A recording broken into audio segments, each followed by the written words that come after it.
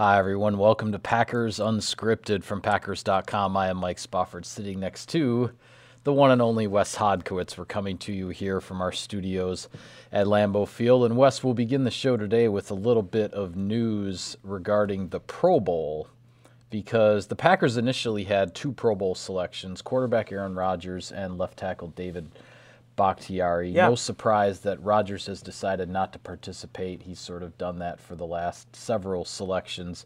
He's bypassed and let someone else go in his place. But along those same lines, the Packers have now had three alternates who have been chosen for the Pro Bowl to replace some other players, and that would be wide receiver Davante Adams, defensive lineman Kenny Clark, and outside linebacker Za'Darius Smith.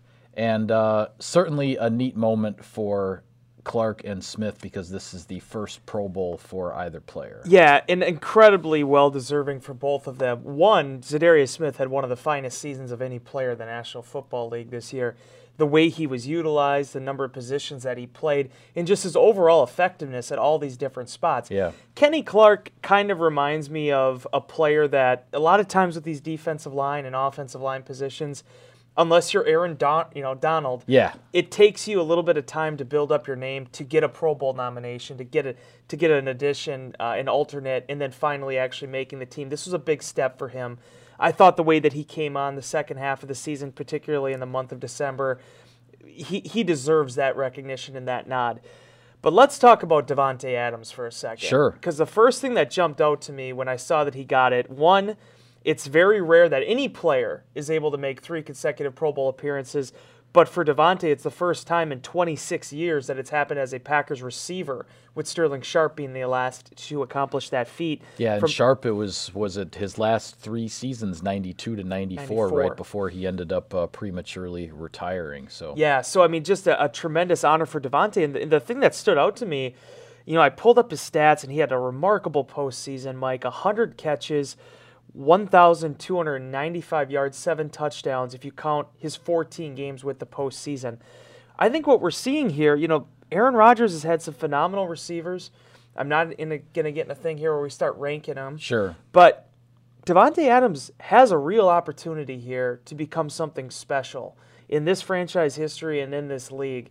I think he's in the shorthand right now of 5-6 guys that I think are the preeminent receivers in the National Football League.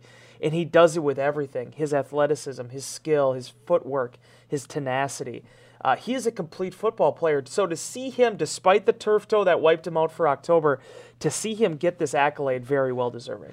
Well, when you look at Adams' stats, you subtract the 4 games he missed in the regular season. He played 2 postseason games. If you look at that as his season, 14 games, which is still not quite a full season, but 14 games that he played, was at 100 catches, 100 right? catches. I mean, that's pretty impressive on the face of it. And when you talk about the postseason, too, this is interesting because Adams went over 100 yards in both of the Packers' playoff games this year. He now has 4 100-yard receiving games in the playoffs in just 8 career postseason games.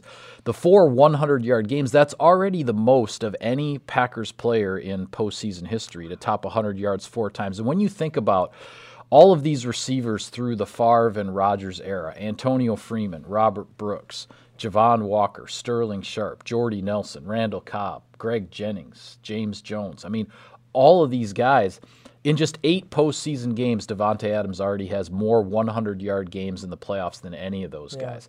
That's really something. And as you said, the 3 straight Pro Bowls, certainly deserving of it. And you wonder, if not for those missed 4 games in the middle of the season, maybe what his regular season stats would have been. He ended up just the 3 yards shy of a 1,000-yard season again for the second time in his career. But he's getting the recognition he deserves, and certainly the way teams are defending him, the way teams are game planning for him. He's not going unnoticed out there in the NFL. No, and just that he's doing this against the top cornerbacks, and he's doing it against double coverage and everything else that coordinators are throwing at him. The thing I want to see this offseason, and I hope people don't take this the wrong way, I'm sure some will, is, man, it'd be great if the Packers draft a young receiver here. I don't care what round it is. But, man, you're able to get as many young guys as you can into that room right now with Davante Adams to see how that guy works. Yeah. I was talking with Alan Lazard about this during cleanout. I mean, just the improvements that he feels he's made just by being in Adams' presence, being able to ask him questions, seeing the way that he approaches the game mentally. I think Davante Adams is a sum of all the parts. One, he's a phenomenally talented player, and he has a great head on his shoulders.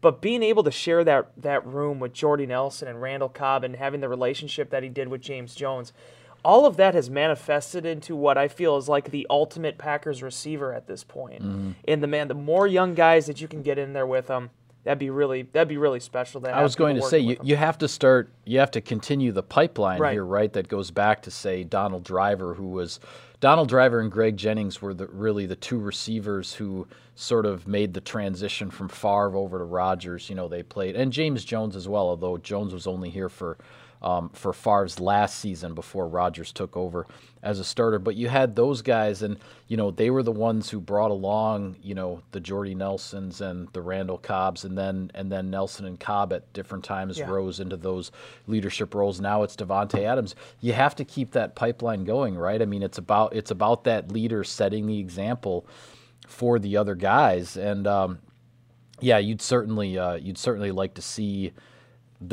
who's the next Davante Adams? Yeah. Who's the next Randall Cobb? Who's the next Jordy Nelson that Aaron Rodgers is going to be throwing to here at the tail end of his career? And we'll just have to wait and see. Yeah, and it's just you go back to 2014, right, when they drafted Davante. They didn't really need a receiver, quote unquote. No. Well, they didn't need Jordy Nelson when they drafted him in 2008 either, with all the weapons that they had. But look how that draft pick turned out. When you have a house like that and you're able to bring that kind of talent in there, it's just neat to see that all mesh together. Honestly, when the press release got announced on Tuesday morning and they sent it out that it was Davante, Clark, and Za'Darius, I know there are certain things within contracts and how it's different from making the Pro Bowl as an alternate as far as first ballot. Right, yeah, all those incentives and things like that. But just being able to get that on their resumes to say that Kenny Clark is a Pro Bowl defensive tackle, Za'Darius Smith is a Pro Bowl linebacker, I think it would have been an ultimate travesty if we would have gotten through this whole gamut here, Mike. And Za'Darius Smith, he just had a normal season, no huge accolades. I mean, that it's good to at least being able to, the silver lining, the consolation, whatever description you want to throw on it, that guy gets to be able to have that type of recognition. Yeah, well, now he doesn't get to wear the snubbed shirt anymore. Sort of snubbed. Just write it on top of snubbed. So you get a little editing job on the kind t-shirt of snubbed. there. Okay. Yeah. All right. Well, we'll go with that. Well, the other thing we definitely need to talk about today is yesterday was locker cleanout day, which is always, it happens every year, right? I mean, the season ends at some point. The players are cleaning out their lockers, saying their goodbyes. It's our last chance to interview some players for some stories and whatnot before they all disperse and head into their off-season vacations. And there was an interesting, I don't know if interesting is the right word. There was a whole mixture in terms of the vibe in the room, because a lot of guys were talking about just the camaraderie of that locker room and how close it was and everything like that. But at the same time, they're processing the fact that, the season's over and they came so close to a Super Bowl, and you don't always know who's going to be back. There is inevitable change year to year in the NFL in terms of the roster, in terms of the makeup of the locker room. So all of those things were kind of swirling around during these interviews, and it's kind of a difficult day in a way for the players to process. But it's interesting to get their insights in it when they themselves are kind of going through it when everything ends so abruptly, as it always does in the postseason. Yeah, it was when I walked in there, I wasn't really sure what to expect. Yeah, these locker rooms, they can go a lot of different ways. The overall theme that I took from it, I don't know if you'd agree with me or not, was uplifted. It just seemed like guys were pretty upbeat for the most part, compared to what I felt to be a pretty emotional and not downtrodden, but just exhausted locker room the night before. Yeah. Just talking to Mercedes Lewis a little bit, and first and foremost, he said he fully intends to play next year. Would be his 15th NFL season if he does. Wow. But this is a guy that a year ago, and I wrote about this on Packers.com, is that he stepped back and he took 2 months basically to decide whether or not he still wanted to do this. He needed that after what was a really turbulent year in which he only played 17% of the offensive snaps. He didn't know if this is what he wanted to do anymore. Yeah. And with everything that happened this season for him individually and most specifically as a team, within 24 hours of that game ending against San Francisco, he's like, yeah, I'm back. I want to be back. And regardless, he says he sees a lot of bright future here for this team and this locker room and the direction they're headed. But there was a statement that I thought stood out to me more than any other in this locker room, and it actually came from Jared Valdir. And it was over to our friend Bill Huber with SI. And he said this is one of the most fun years he's ever had. Jared Valdir's been here for about a month, and he's played 10 NFL seasons. Yeah. For him to come into this locker room and feel that energy and to have that as his lasting impression, a guy who didn't know if he wanted to play this game anymore when he retired in May, to say something like that. And he probably, and I'd have to double check on his background, but he might not have known a soul in that locker room before he arrived. Billy Turner was it. He played with Turner in Denver. That's right. Turner was the only, I mean, he didn't know anybody else. Yeah. There was no familiarity there at all. Yeah. But go ahead. He caught Turner for one season, 2 seasons in 1 season in Denver, and then he played half a season with Tremont in Arizona. That was it. Okay, yeah. But you're right. This guy didn't know these offensive linemen. I think he had a little bit of a background with Brian Bulaga because they came out in the draft the same year, and you kind of, notice other players at your positions. Yeah. But here he is, getting welcomed in that locker room and then being able to have the success that he did. I mean, jumping in 20 minutes before the Seattle game, starting at right tackle in a pivotal playoff game, finishing that game against Detroit when Bulaga left with the knee injury, or with the concussion, excuse me. Yeah. This was a special team. It was a special year, and no matter what piece they brought into it, it just fit perfectly. So on one side, that's the thing that hurts because you had a locker room that probably was as tight as it's going to be. Yeah. That seemed almost utopian the way it ended up working out. But on the other side of it, it's a young core. There's motivated players, and you're going into the second year now with the head coach in place. There's optimism and appreciation, I think, for what happened in 2019. Yeah, there definitely is, and as tough as it is to see the season end, and these guys, they're realists too, Wes. They know there are absolutely no guarantees that they'll ever get that close again. You don't know if you're going to get that shot again. Obviously, as you said, there's optimism that the Packers can get back there, but just because you think so, just because you have the talent to do it. Even if you put together the regular season to do it, the playoffs are the playoffs, and you just don't know if you'll ever get back to that point. But you mentioned Marcedes Lewis.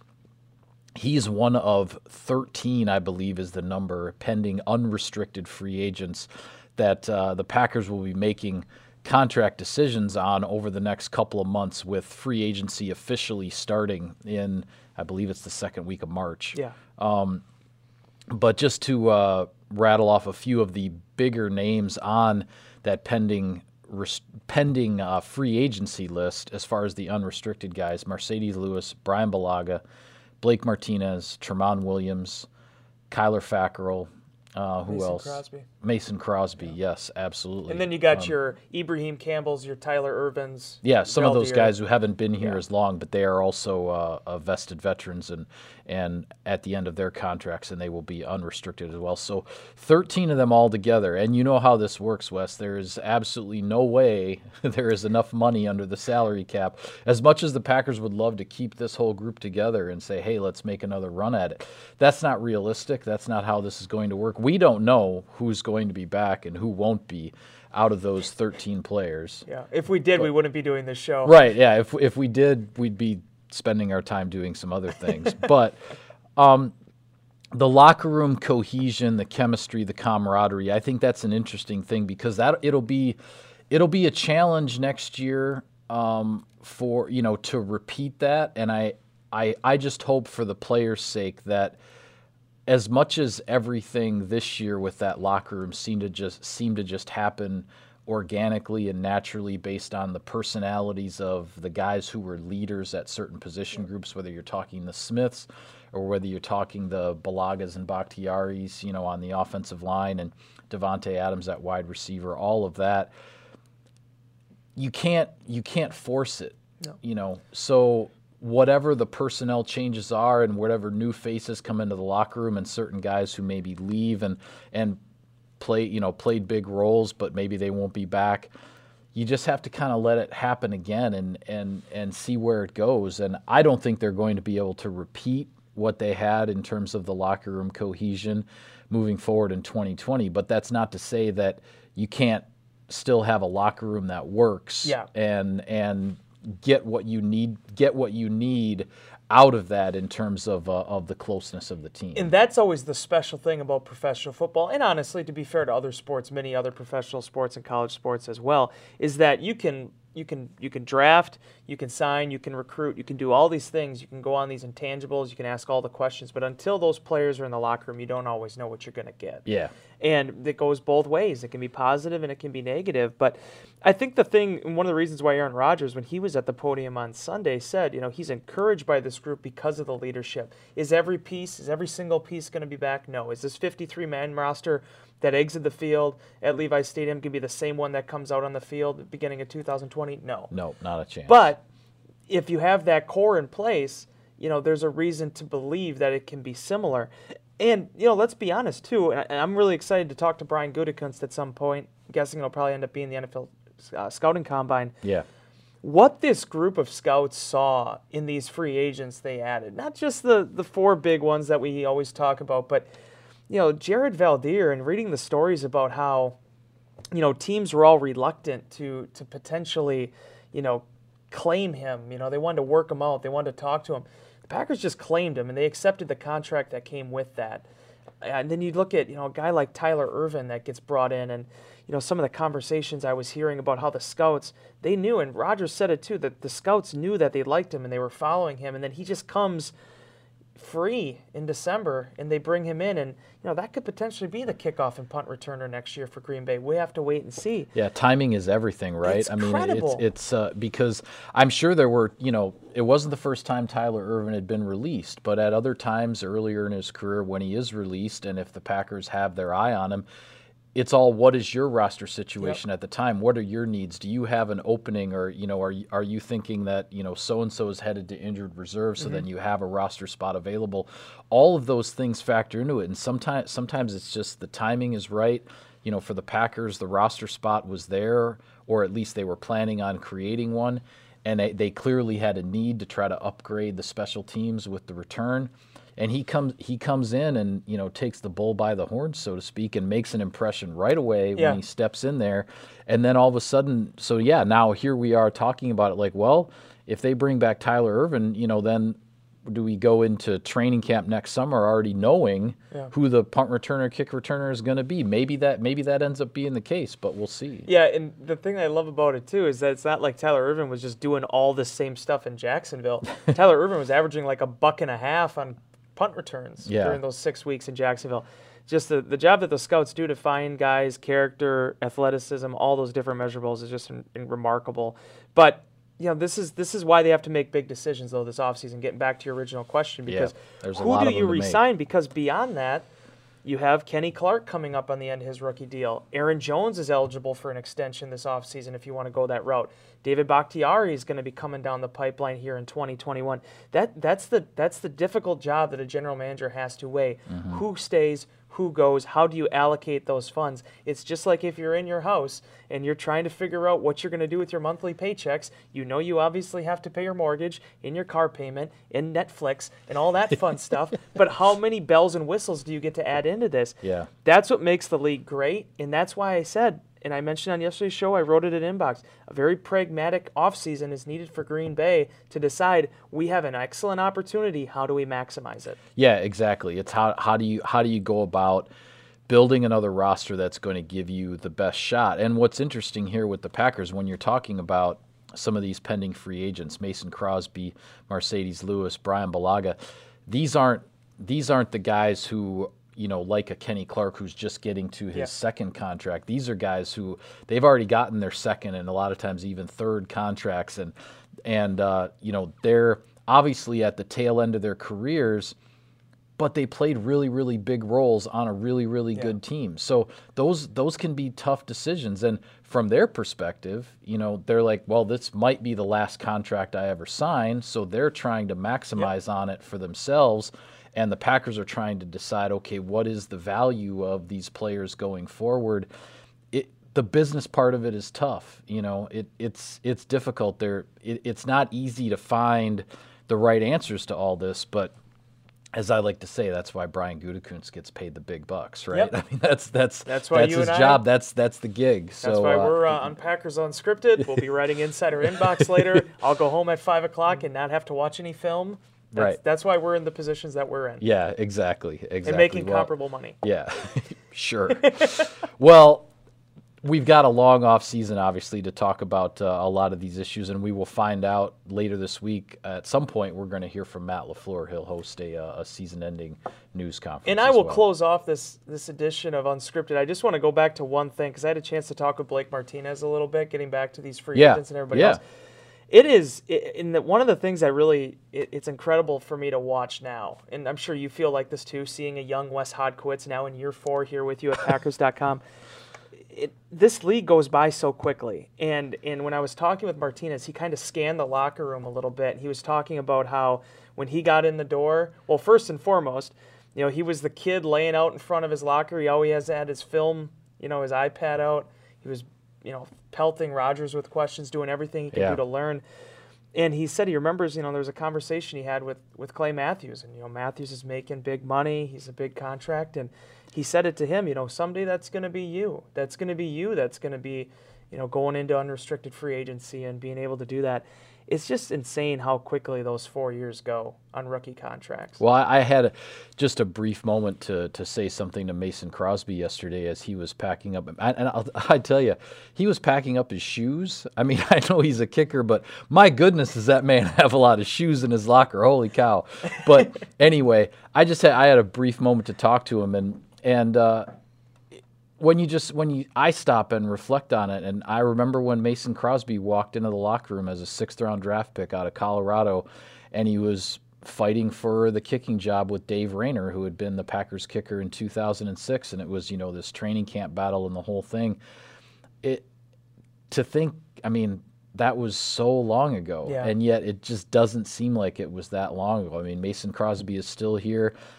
And I mean, we could spend show after show talking about a lot of these guys and all of our interactions with them, but Mason Crosby is still the same guy he was in 2007, and I say that in absolutely the most complimentary fashion. He's a pro's pro, and you know, he's another one of those guys that whether it's sharing his own personal stories or facing the tough questions after a tough game, he's a guy that's always there, and he's been great to work with, and I certainly hope he's back. Just my personal hope. That's why covering the NFL and any major sports league, it's so unique because, you know, I would argue with colleges you don't always get a chance to really know guys because they're there for a little bit, then they're gone. Yeah. But with pro teams, you get to know guys for 8, 10, 12 years sometimes, and that's only a fraction of their lives. It's only a fraction of our lives. Right. But it's enough to get to know the person, and sometimes you end up seeing these people more than you do your own families, you know, around the office and things like that. But then they're on to the next chapter. And it's NFL, I think, is a really good, you know, microcosm of life. I think it's a perfect representation of what happens, how you build, how you learn, but also understanding how brief everything is. It was cool. It's always there's always a lot of self-reflection in those final locker rooms because there is that idea, as you were pointing out earlier, that not everybody's going to be back and things will be different. Yep. And I think that also makes you kind of appreciate those moments a little more. Yeah, absolutely. Well, with that, we'll call it a wrap on this edition of Packers Unscripted. Be sure to follow all of our coverage of the team on Packers.com. You can subscribe to us, like us on iTunes and other podcast services, and check out the Packers YouTube channel for all kinds of great video content. For Wes, I'm Mike. Thanks for tuning in, everybody. See you next time.